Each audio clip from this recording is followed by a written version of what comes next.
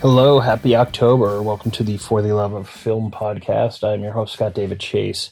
I'm going to talk about 12, I believe, films that I saw in the past month and a half since last time we talked. I'll just get right into it. I'm going to go from ones that I saw the farthest away ago to the most recent.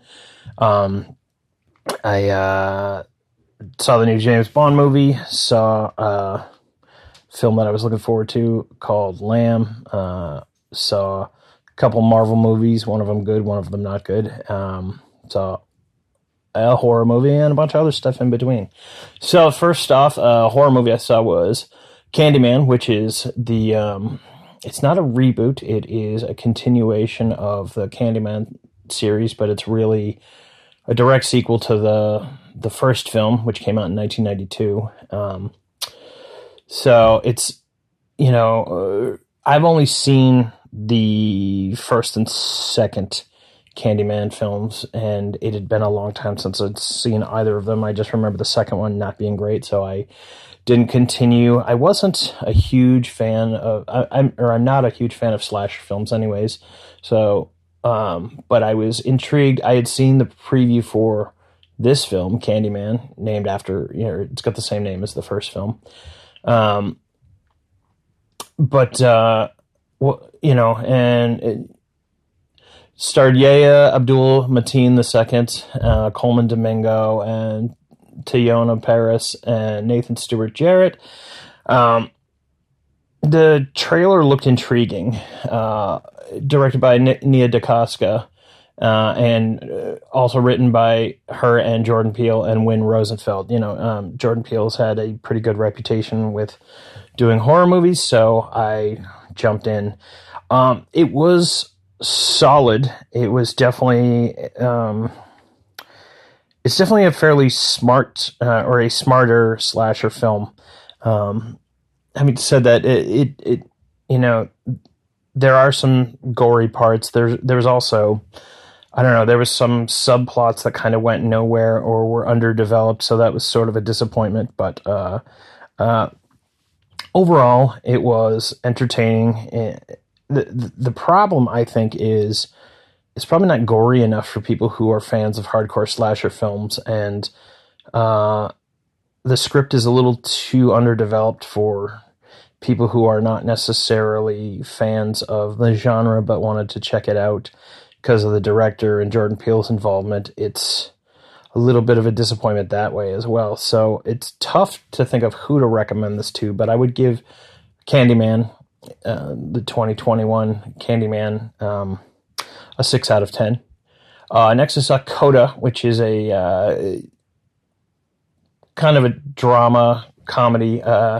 CODA stands for Child of Deaf Adults, and it was shot in and took place in Gloucester, Massachusetts, which is where I was born, pretty close to here. So it was interesting to see, the parents, Marlee Matlin and Troy Kotsur, are both deaf in real life, as is the actor Daniel Durant, who plays her brother.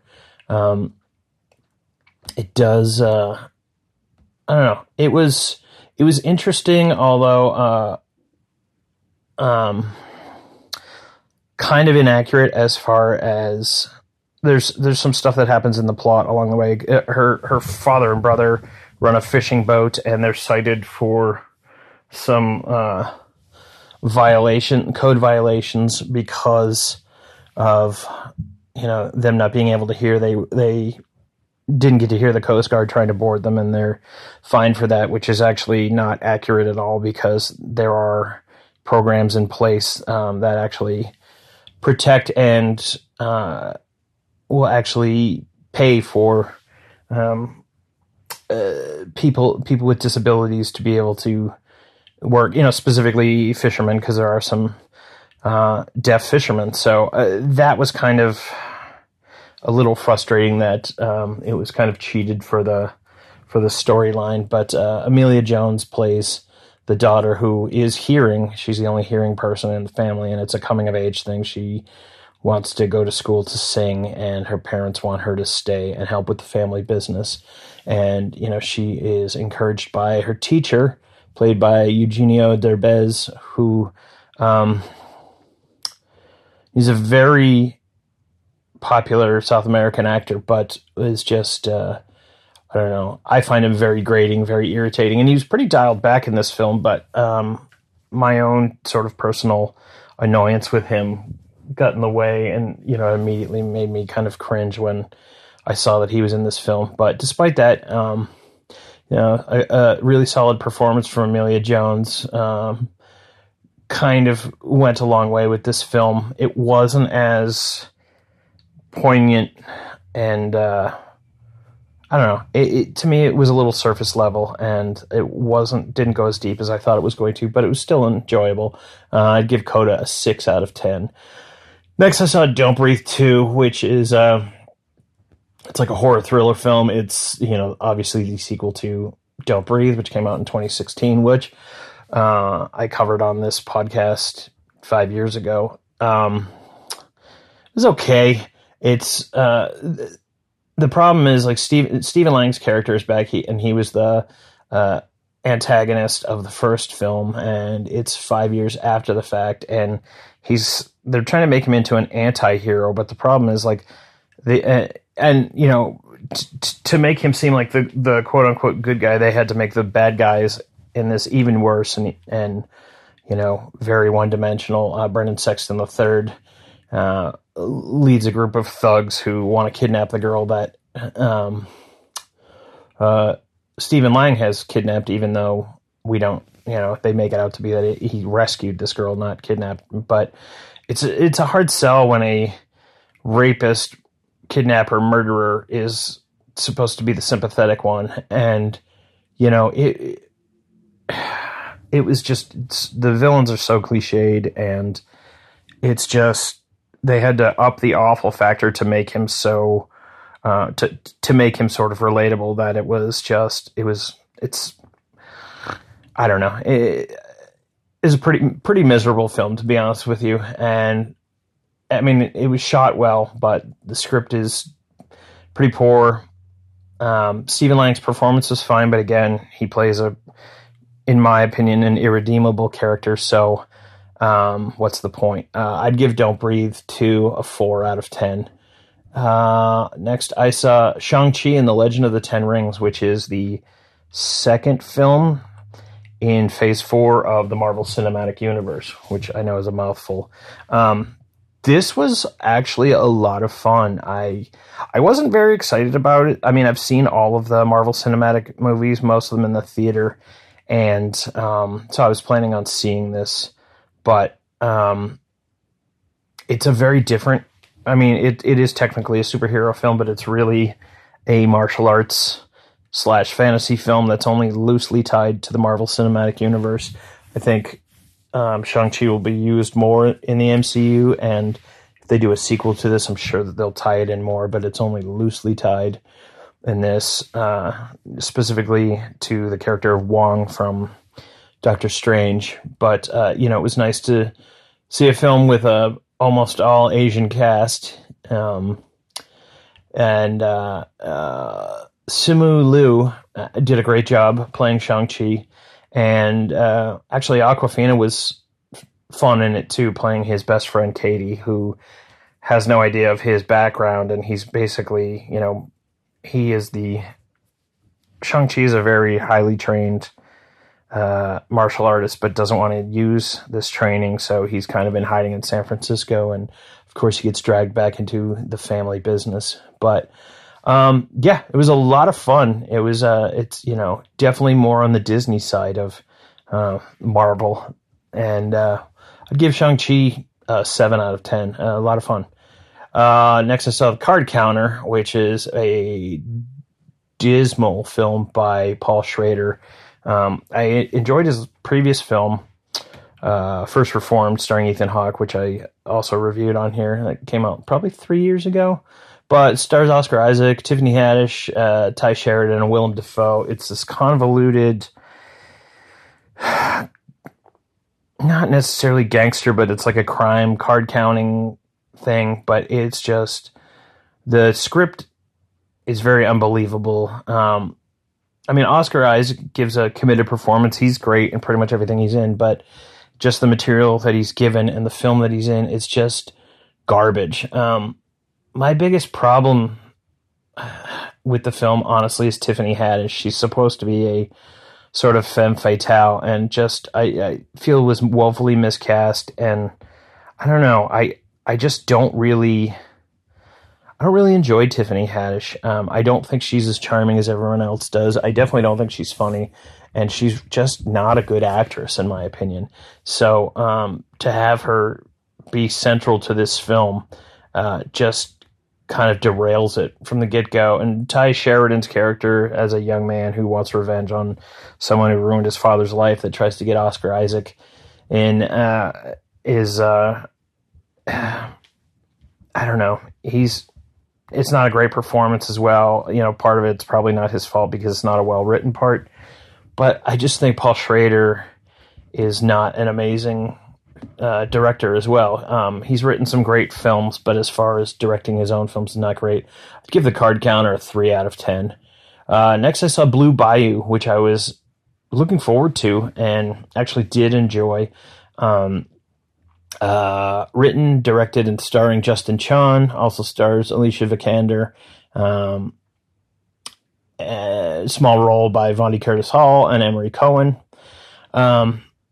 This was interesting to me because I really didn't know much of the background of how many adopted children who are adopted into the United States are deported as adults because they never officially became U.S. citizens. And there is some controversy around this film because while it is not technically based on a true story, it's a compilation of several people's stories.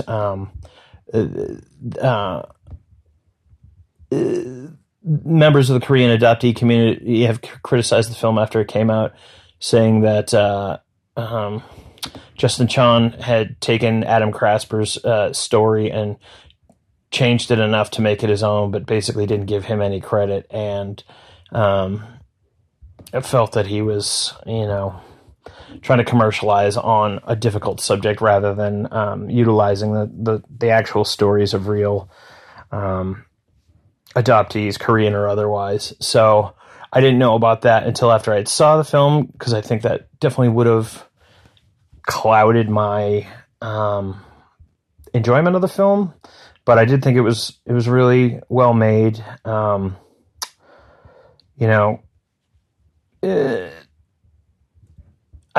interested to see Justin Chon's other films. I know this is not his first film he's directed, but he's known primarily as an actor in, I think, the Twilight series. But I wasn't really familiar with him. I had just seen the trailer a couple times and thought it looked really great. So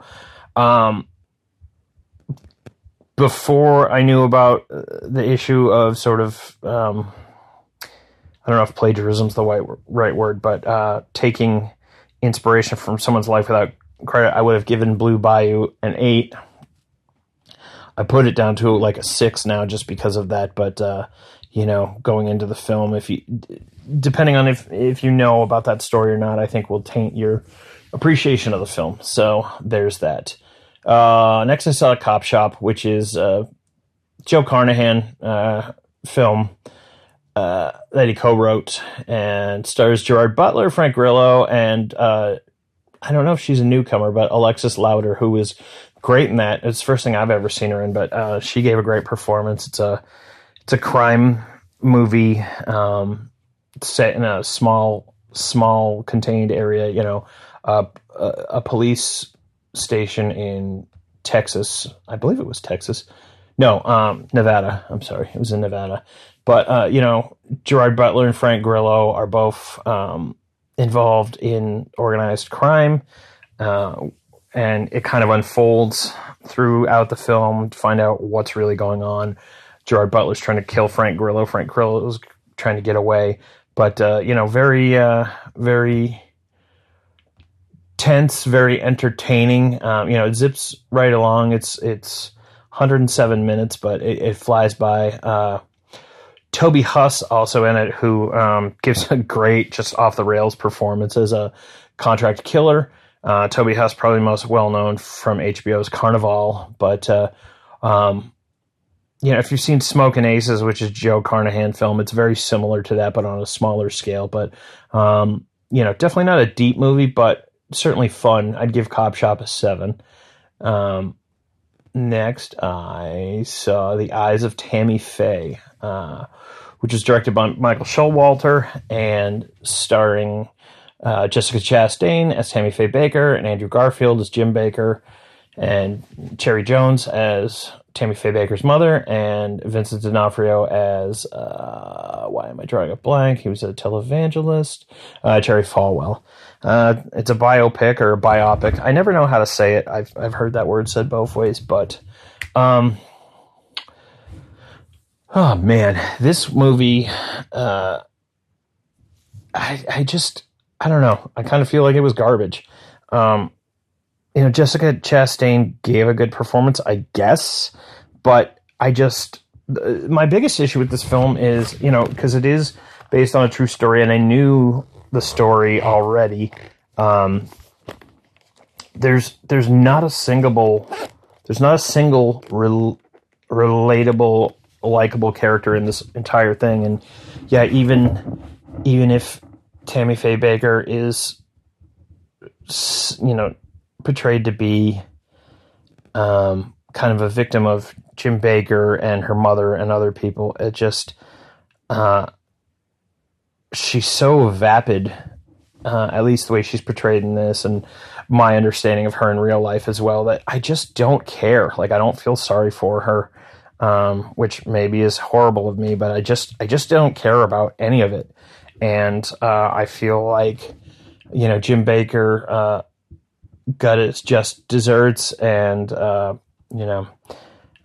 out of prison now and still doing the same sort of stuff. And Jerry Falwell died several years ago, and I don't know, the whole televangelism scene really is gross to me, and yeah, I just don't care about any of it, and it really just kind of hits all the basic biopic tropes, so it's very by the book.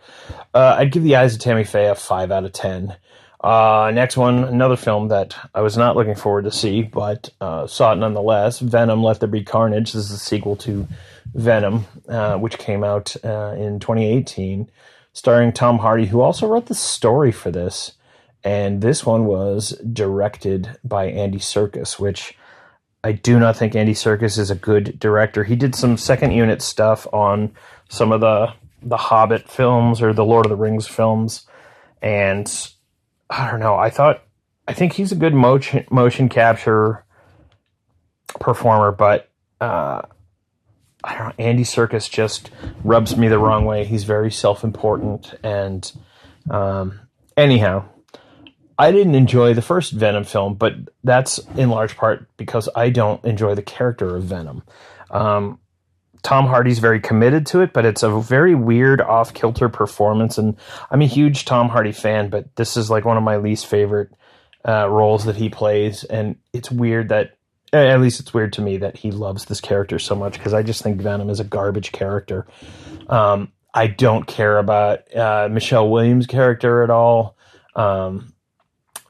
Naomi Harris, who's a great actress, is very underwritten in this, and Woody Harrelson, who plays Cletus Cassidy, which is, the host. He's a serial killer host of Carnage, which is another symbiote alien. It's basically, he bites Tom Hardy and then he becomes Carnage, which, I don't know. The whole Cletus Cassidy story is just written so it flies by. I mean, this is a short film. The whole film's 97 minutes, and it's just underdeveloped. It just feels like they were trying to just get a product out, which, I don't know. It just, this is the worst common denominator of superhero film, in my opinion. It's not part of the MCU, although the little post-credit sequence does tie it into the MCU, which is someone might say it's a spoiler. I don't think it is. But the post-credit sequence is the best part of this film. And yeah, I don't recommend Venom. I know it is topping the box office right now, but I think it's trash. And, I knew I wasn't going to like it going into it, so I guess it didn't disappoint. But, I'd give Venom, Let There Be Carnage a 3 out of 10. Next one I saw was a French film called Titane, which is it's a body horror film. It is my buddy Bob had asked if I had seen it, and I hadn't even heard of it, but I looked up the trailer, watched it, and it looked just bonkers. And it is bonkers. Written and directed by Julia Ducournau, which she'd done another film called Raw, which I have not seen, which I want to check it out. But I don't even know how to describe this film without giving it away. But it's, it starts off there's like a prelude to when the lead character, Alexia, is a child. She gets into a car accident and ends up with a titanium plate in her skull. And it flashes forward. It's bonkers. You definitely have to suspend disbelief just to kind of put yourself in the world of this film. But once you do, it is a wild ride. There's definitely a lot of cringeworthy moments as far as like horror elements, violence, and there's serial killer elements. There's identity theft, I guess, elements, and there's also just fantastical elements involving a person getting pregnant from a car, and that is a factor in the film. So I after it was over, I turned to the guys that were sitting next to me who I did not know, and I was like, well, that was something. And they're like, yeah, I wasn't sure what to expect, but that was definitely not what I was expecting. It's really tough for me to recommend this to many people. It was very well made. It looked amazing, sounded amazing, but it's just such a bizarre, extreme film that it is hard for me to recommend to anyone but, people who are daring and have strong stomachs. But I enjoyed Titane. I would give it a 7 out of 10. You know what? No, I'd give it an 8 out of 10, actually. It was very well made. It was a weird movie. But next, I saw James Bond 25, No Time to Die, which is Daniel Craig's final film playing James Bond. They did a good job wrapping up the 5 films that he was in this story. I had some friends who are bigger James Bond fans than me that were saying that they got emotional at the end. I didn't. I mean, I felt like some of the stuff that was like building towards what I think they probably reacted to emotionally wasn't really earned, and tried to make me feel stuff about James Bond that I just don't. I enjoy James Bond, but James Bond has always been sort of a comedic, comic character, sort of larger than life. And even though the Daniel Craig films are more grounded, he's still very much that sort of character. So to me, it was fun, but to try and make me, sad or emotionally invested in James Bond this far into this character's history just didn't really ring true. It was nice to see Jeffrey Wright back in it. A lot of the supporting characters from the previous films were back. Léa Seydoux, Ben Wisham, Naomi Harris, Jeffrey Wright, as I mentioned, Christoph Waltz, Rory Kinnear, and Ray Fiennes. Rami Malek as the villain in this. I thought Rami Malek did a great job playing Freddie Mercury in the Queen biopic. And he's great in Mr. Robot. He's got a very odd look and demeanor about him, and I guess works for a villain. But the villain he plays in this is very underwritten, just kind of rote, and I don't know.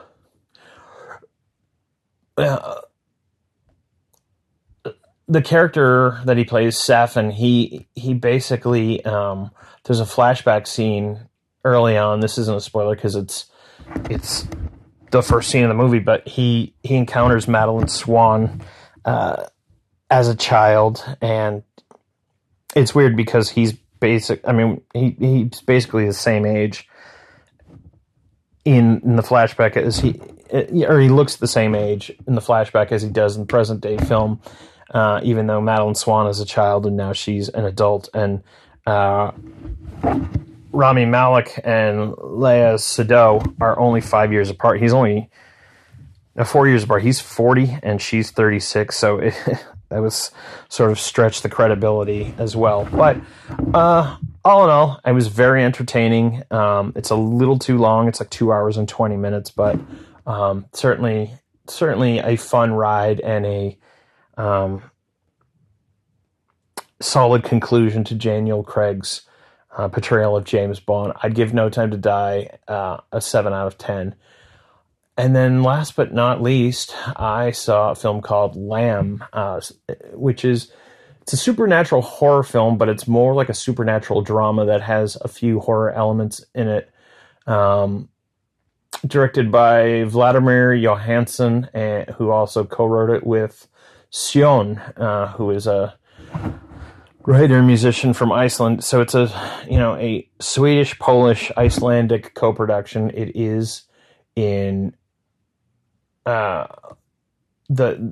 language that the film is in is Icelandic, but Noomi Rapace plays the lead. She's a Swedish actress.